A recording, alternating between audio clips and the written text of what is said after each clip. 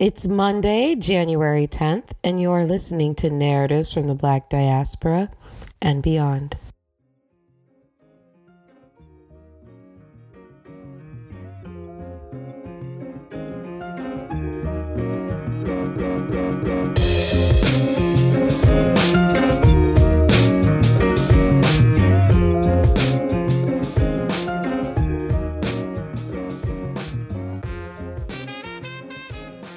The health and wellness industry in America is massive.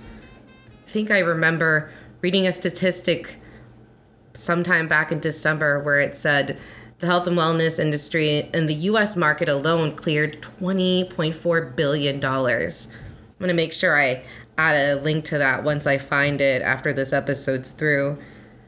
But that figure is so massive, and yet the home remedies sector of the health and wellness industry continues to expand at a rapid pace, specifically with the usage of cannabis and some body, skin, and even aromatherapy care products. That's why I was really excited to sit down today with this guest who owns a brand that has plant-based remedies.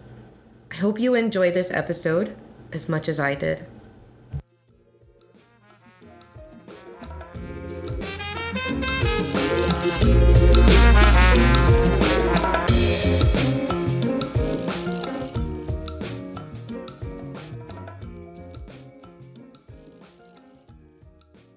My name is Symone Gates. I go by she, her, and I'm from Germany originally. I was born outside of Frankfurt, Germany, and went back and forth overseas and in the States as a child.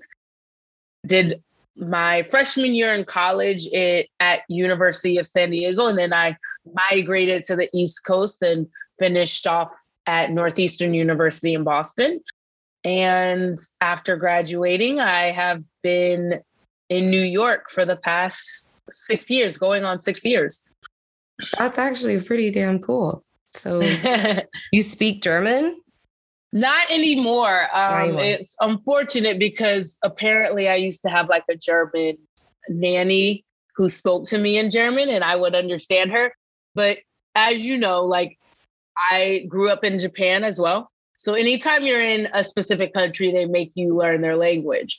So I was learning Japanese in middle school. And then once I migrated back to the States for high school, you know, the big thing is learning Spanish. So I'm a hot mess, been introduced to a lot of languages. And unfortunately, the only language I can fluently speak is English. So that's pretty cool. You know, maybe you're going to be one of those people that like one day wake up randomly just speaking fluent Japanese. Girl, I hope so. I'm like, strike me lightning so I can wake up with a new talent. But I love traveling. So I will say that, you know, my upbringing really was, I was fortunate enough to travel a lot because that's kind of guided me in how I run a business and how I make decisions. It's just, I'm very fortunate enough to have that worldly perspective, if you will. What led you into cannabis or using CBD infused products? Was it a person? Was it a life event? That's interesting. It's crazy because I often forget that I'm quote unquote within the cannabis industry until I get presented opportunities like this to speak on it. I think because, so let me start from the beginning. I started my brand. I started working on the formulas back in 2017. And at least in New York, CBD wasn't a thing when I first started. I actually got, I guess, introduced into cannabis because my parents they retired in Vegas. So that's been home for me for the past 15 years.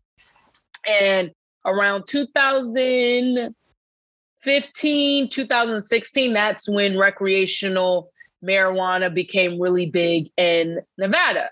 So as residents, we were inundated with all this new information. And New York hadn't been hip to that yet. So when I was formulating products, I was just doing a lot of research on plant-based remedies. And when I would go home, I would do a little bit of research on cannabis. And because it wasn't a recreational state, I legally couldn't bring cannabis across state lines. So then I discovered CBD. And when I initially discovered CBD, I was actually importing it from abroad. I wasn't able to get like a high level, full spectrum quality oil domestically. So I stumbled on it because I was going through a rough time physically and mentally.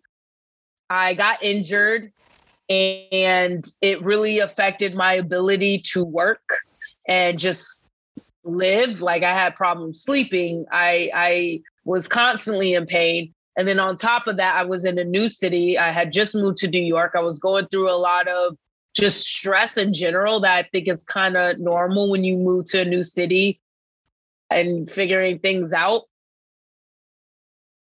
So I'm sorry, I feel like I'm all over the place with this answer, but going through that, I needed a solution and I couldn't find anything on the market that was all natural or that was effective. So I would find things that claimed to be all natural, but it wouldn't actually be effective. And for me, I wasn't able to get relief by going to a physical therapist. I didn't want to go to a doctor and they prescribed me something stronger than a Tylenol. So I was like, I got to figure this out.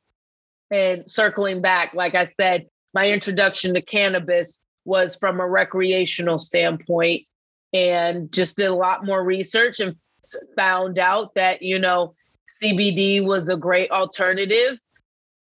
And I kind of ran with it. And I really think it worked out so well because I didn't box myself in from the beginning as a cannabis brand. And that's why I think sometimes I do forget that I am part of the industry, but I never just wanted to lead with that because there was still so much stigmatism when I first got started. And I wanted people to see that cannabis is just like any other herb. It's just like any other plant. It should be considered like lavender, right? But it's not. So I'm just very mindful of how I speak about it and how I label and put the brand forward, because to me, it's special and it's unique because we are using hemp, but it shouldn't be stigmatized like, a lot of the products in the industry are. What did your family and friends, how did they react to that when you said you wanted to create some products that were infused with cannabis? I don't think they understood. My parents were always game. They are my biggest supporters. So whatever I brought to them, they were like, oh, okay. They didn't really, I don't think they understood. Like a lot of people, I know, we're going into 2022. And it seems, if you kind of think about it, it seems like CBD has been around for so much longer than it has been. But that's very much the case for California or the West Coast. But on the East Coast in New York, people were not hip to CBD until 2019. And by that time, I had already started the brand. I had already been formulated for about 2 years, a year and a half, 2 years. So when people started hearing more about CBD, then they were like, oh, Symone, you were really on top of it. You were really ahead of the game in that sense, in terms of incorporating it into products. But unfortunately, when it did get to New York, a lot of people, and when I say people, a lot of businesses just started adding it to food. So you would go into bakeries, you would go into bars, you would go into coffee shops, and they would just be adding it. And people didn't know anything about dosage. They didn't know anything about full spectrum versus isolate. I still had to push against the stigmatism of oh, that's snake oil, But thankfully, my friends, my network, my friends and family were supportive from the very beginning, but they definitely didn't understand what the heck I was doing. I'm sure you heard some crazy stuff too. Like what would you say are the biggest misconceptions about utilizing cannabis in, you know, your home goods and body care?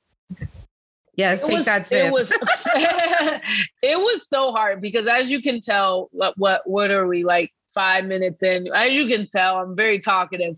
So when I would go out and present my brand, it was so hard to bite my tongue when I would come across customers who were like, oh no, I can't use a CBD balm. It's going to show up on my drug test, you know? And I couldn't fault them because they didn't know any better. Like nobody knew any better. At least, again, I want to make this clear. I do feel like East Coast was like 20 years behind the game when it came to cannabis. When it comes to cannabis, we're still behind the game. New York just became a recreational state, and we still won't even have recreational dispensaries until another 2 or 3 years.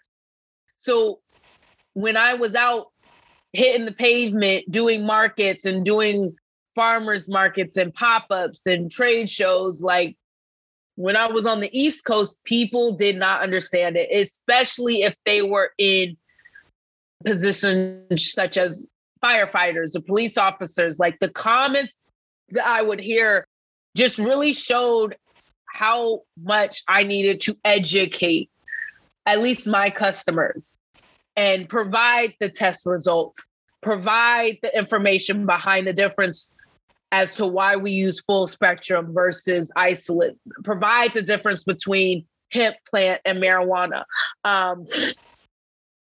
It was crazy. Like people did not even want to sample some of my products, irregardless of what type of pain they were going through, because they really believed that them rubbing it on their elbow, it would show up in a drug test.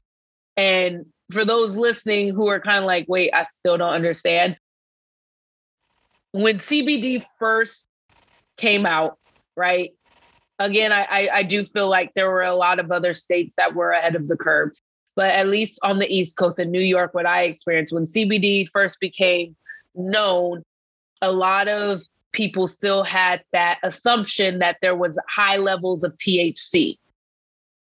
So when you're smoking marijuana, it's getting into your bloodstream, it's getting into your system, you pee it out into a cup and it can show up on a drug test. People still had that assumption that if you were using a product topically with CBD, that it would then get into your bloodstream and then pee in a cup and it would show up as positive for marijuana.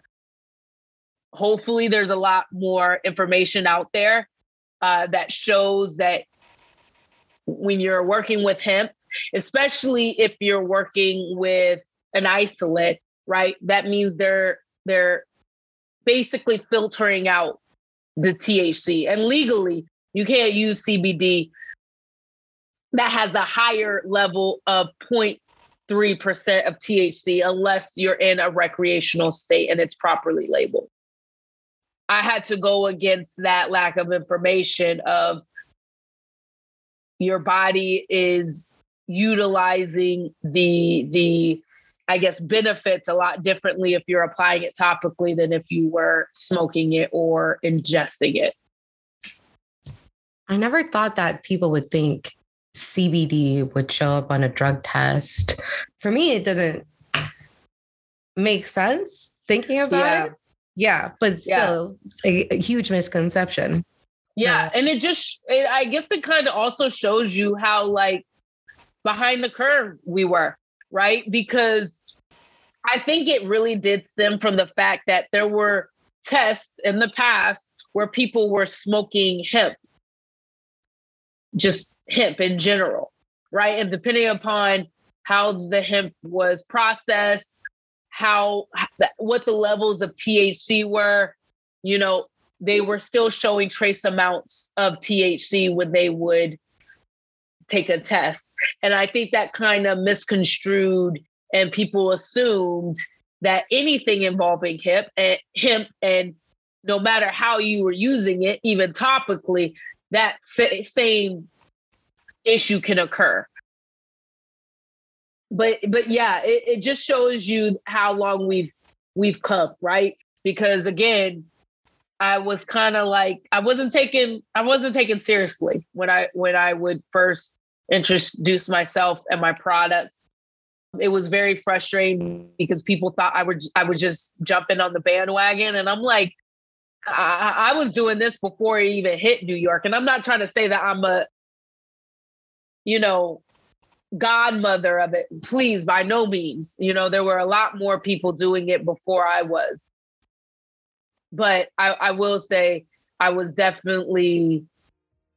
taken serious back in 2018 when I first started really taking the brand out there and doing a lot more events.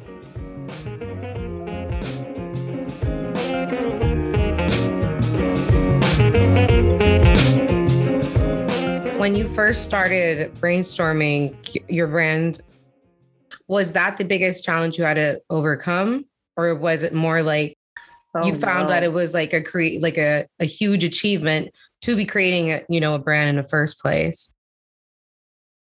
I definitely recommend that people sit down and celebrate their small wins. Girl, like me being able to get over the hump of filing all the paperwork and getting the LLC situated and the bank accounts, that was for me, that was like an achievement. But once I started going, I really didn't sit down and think about it. My biggest hump, if you will, is just like any other business, and that's finding your perfect customer. When I first launched the brand, I was trying to go after millennials like myself. So my background is wellness. And what I mean by that is I definitely didn't study it in college. But when I moved out to New York, I had plans to do product marketing for Nike. Didn't get the job, which is crazy because I ended up working with them this year. But I fell on my experience of fitness and teaching. So I got hired as a fitness consultant and it kind of spiraled. So when I launched the brand, I was a corporate wellness instructor. I was a personal trainer. I was a gym rat, if you will. And I was going after millennials who were in the city, worked out daily, had a lot of aches and pains, but they didn't want to pop Tylenol every 2 hours. So I really was mindful and thoughtful of my branding, my color scheme, my name, everything. I wanted to be anti-marijuana, right? Because at the time, people really leaned into that imagery of the plant and green and sustainable and all this other like hippie stuff, which is great for those brands. But I realized like being in the city, people wanted to be able to pull out a product from their gym bag and not be embarrassed by what it was. So I initially started going after millennials. And then once I actually got out and started selling my products, I'm like, millennials are great, but the people really buying from me consistently are older women, head of households, 43 to 57-year-old. And that was my biggest challenge, is really finding out who my perfect customer was, who really benefited from my products, who were like my ride or dies, if you will. And, prior to us getting started, I was kind of mentioning how I think I want to shift and really focus on those suffering from arthritis and acute pain, because even as I'm getting older, I'm not currently experiencing arthritis myself, but I am experiencing frequent daily migraines, and it's so easy to be able to pop up ibuprofen, but I think we all have seen the benefits of trying to go a more natural route when dealing with pain physically and mentally. I agree. I was diagnosed with osteoarthritis back in 2016. Oh, wow. And I remember sitting in the doctor's office and thinking, arthritis in my 20s? But it had resulted from excessive data entry. Like for 2.5 years, one of my first jobs was heavily data entry focused. And the wear and the constant wear over 2.5 years basically ruined my wrists. Oh, wow. And it forced me, and my right hand is my dominant hand. It forced me to become a bit more ambidextrous. And so now at 27, I'm always like trying to find things that will help me. And Tylenol is great, but it can destroy your stomach lining. Oh, yeah. Can affect all other parts of you. And so finding medication that works and aligns well with my health needs, it can be very difficult. It can be very, very difficult. And so when I started stepping into the wellness world, like you said, I was very intimidated. If you don't know much about homeopathic treatment, natural products, herbs, it can be a very intimidating experience. Yes. Yeah. And I think it's a responsibility of, those of us who are in the industry to make sure that we're educating our consumers, right? It was quite frustrating because when CBD did catch on, people were just throwing any type of crap in their products. And again, I mean this honestly, right? It really pushed me to make sure that I remain transparent, I remain high quality. Like everything is done by hand with my brand. And I plan on keeping it that way simply because when you're dealing with CBD, dosage is still just as important as if you were dealing with marijuana, right? So when you're going into a normal dispensary, it's telling you on the package, especially for things that you're ingesting, how many milligrams per gummy, right? And I think it's just as important to remain that transparent, even when you're dealing with CBD, right? Not all CBD is created equal. I've been thankful enough to find a domestic supplier out in California, right? That's the best. That's where everything great comes from at this point, right? So I think it's the missteps that we had early on with people claiming that there was a certain amount of milligrams or people claiming that was CBD and actually it wasn't. I think that just for those of us that are still here, it just really pushed us to make sure that we were educating and providing a lot of information for the customers that were interested in doing their own research. Do you feel like that percentage or that cap, right, of how much CBD can be in products or whatever, do you feel like that limits you on how effective your products are? Like, do you think that is a barrier? Because I have heard people say, well, if they didn't have so many limits, we could have a more effective like balm or lotion or, anything? Or is it more that it goes back to, maybe it's back to what you're saying, it's the poor quality of the CBD product?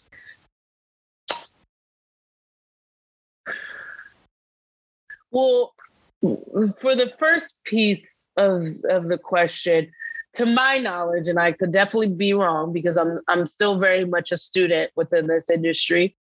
To my knowledge, in terms of the limits when it comes to hemp and CBD, legally, we have to stay under that 0.3% THC. And the reason being is anything higher federally, you're getting into a marijuana product, right? Because now your THC levels are higher. And that's when, like, I know several people. I've never experienced it topically. I have taken marijuana edibles, but topically, I have heard that products that have a higher level of THC, you are going to have those effects, those not mental effects. I'm really losing my words here, but that's where people start hallucinating or what have you. There have been reports, right, of people experiencing that topically when they're using something that has a higher level of THC. So you're going to get a high, if you will, a body high, a head high. I don't mind those limits. I do know that because I am in the pain relief industry, it's important for me to provide different levels for what customers are comfortable with. So I would love to be able to one day have products that have a higher level of THC, right? I would love to be able to kind of expand and offer that, because I do know that there's cancer patients that would prefer not to take or ingest medicine every 4 hours for their pain. I would love to be able to do that. And I think right now I'm where I need to be in terms of learning about my customer, learning about the industry. I find that CBD was a great entry level for me because it's allowing me to grow slowly. And then once New York expands, I'll already be ready, because I'll already be able to understand my customer, understand what the market is kind of leaning towards. I would have already had that brand awareness built. So I really don't feel, I think if you're smart about it, I don't feel like the stipulations on us is a detriment. I just think it's a learning opportunity, to be honest, because we already know that the industry is moving towards that. I'd be surprised in 10 years if there's still states that aren't recreational. So I find that it just forces us to be a little bit more creative.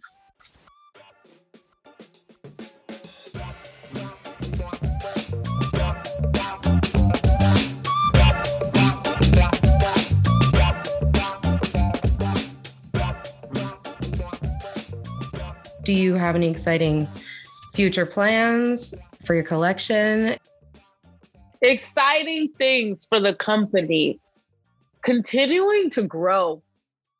So I'm based in Harlem, West Harlem. I gotta make that stipulation. East and West are not the same, no shade to the East side. But I am based in West Harlem. And like many Black and Brown communities, West Harlem was really affected by the pandemic, extremely affected. And I just don't mean like store closings and all that. We fared really well, in my opinion. You saw so many, how do I say this? You saw so many families really affected by it.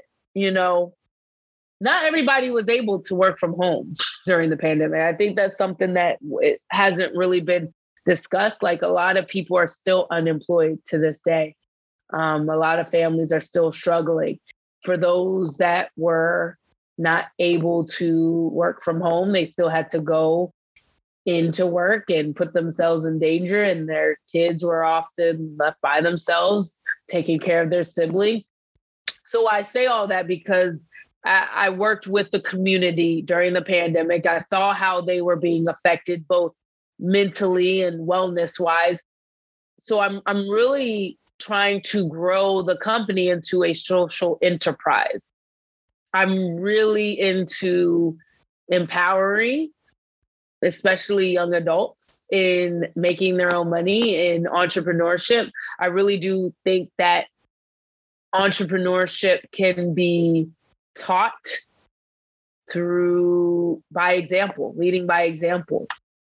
So I would love to be able to implement programming, and that's the plan, to implement programming to teach other young adults within the community how to start their own businesses. And I would love for them to be able to get their first taste of that by working with us. So I'm trying to partner with youth centers and community centers and try to convert their unused space into learning labs, where we would invite their members, their community members in, teach them entrepreneurship, give them coursework, invite local, entrepreneurs to speak with them, and then have them actually work within our company as they're kind of figuring out what ideas they have and how they would want to expand into their own business. That just sounds amazing. And it sounds like New York has so many Black creatives, Black healers in the community that are just like working and holding everyone down. I will say, though, I'm prepping for a major challenge, and I've been prepping for a major challenge since I launched the business. From the beginning, I knew that I wanted to keep production in Harlem because I saw Carol's Daughter, for instance. Lovely surprise, right? Carol's Daughter started in Brooklyn. She was doing the farmer's market and everything was handmade in her brownstone, and she lived upstairs and her store was downstairs in the parlor. So when you bought from her, right, you were going into the place where she made the products, and it was a local spot and it was in Brooklyn. But as she grew, like many, I don't want to point out that as though she was the only one, but like many companies, as they grow, they start to take their production international, right? And why is that? Because it's so much cheaper. But for me, it's like, I love a challenge. So can't we figure out how we can keep things domestically, how we can employ the community, pay them a fair wage, and still be able to expand? And that is incredibly challenging. Like every mentor I have ever met within the last 4 years has told me that it is going to be quite difficult and expensive to keep a company running in Harlem, and that I should think about mass producing the products, all that good stuff. So at this point, I'm very optimistic, but I do not have a challenge ahead of me. I know that this is going to be a long road of me figuring out how the heck I'm going to make this work. But I think the pandemic was a blessing in disguise. I think it showed us that, the importance of maintaining community and maintaining jobs and opportunities within that community. So I really do think that, oddly enough, more doors have opened up to entrepreneurs like myself who kind of want to build something within the community and don't mind whether or not it expands into an international level. I think that's amazing. And I'm glad that you're up for the challenge. I'll be watching comfortably from the snowy apartment here in Minnesota. Where can listeners find you, like on social media, your website? The Instagram handle is the THEBADE collection. About a year and a half ago, the company is still very much Body Collection LLC, but a year and a half ago, we did change the name to Sincerely Body, BADE, spelled phonetically. And you can also find us at that website, sincerelybade.com. Check us out, follow us, support us. I think that's my biggest ask, is whether or not you purchase from us, spread the word, because it keeps me going, it keeps us going as a team when we are personally recommended to people searching for products like ours. And I think that's just the key to our growth, is just kind of chugging along and staying focused and staying true to our formulas and quality, and having customers find us through word of mouth. Thank you so much for coming on the show today, Symone. I appreciate it. Thank you for everyone who listened to the episode today. Please follow, please support Black businesses. They're important and integral to the growth of our community. Yes. No, thank you so much for having me. I truly appreciate, the opportunity to talk your ear off. I do enjoy these opportunities, and I always leave my door open. So, people can find my email address on the website and they have any further questions, especially aspiring entrepreneurs, definitely shoot me an email, and I try to get back to everybody as timely as possible. But I do always leave that door open because I know how it is. And I think that we should never get too big where we can't kind of extend a hand out and lift as we climb, if you will.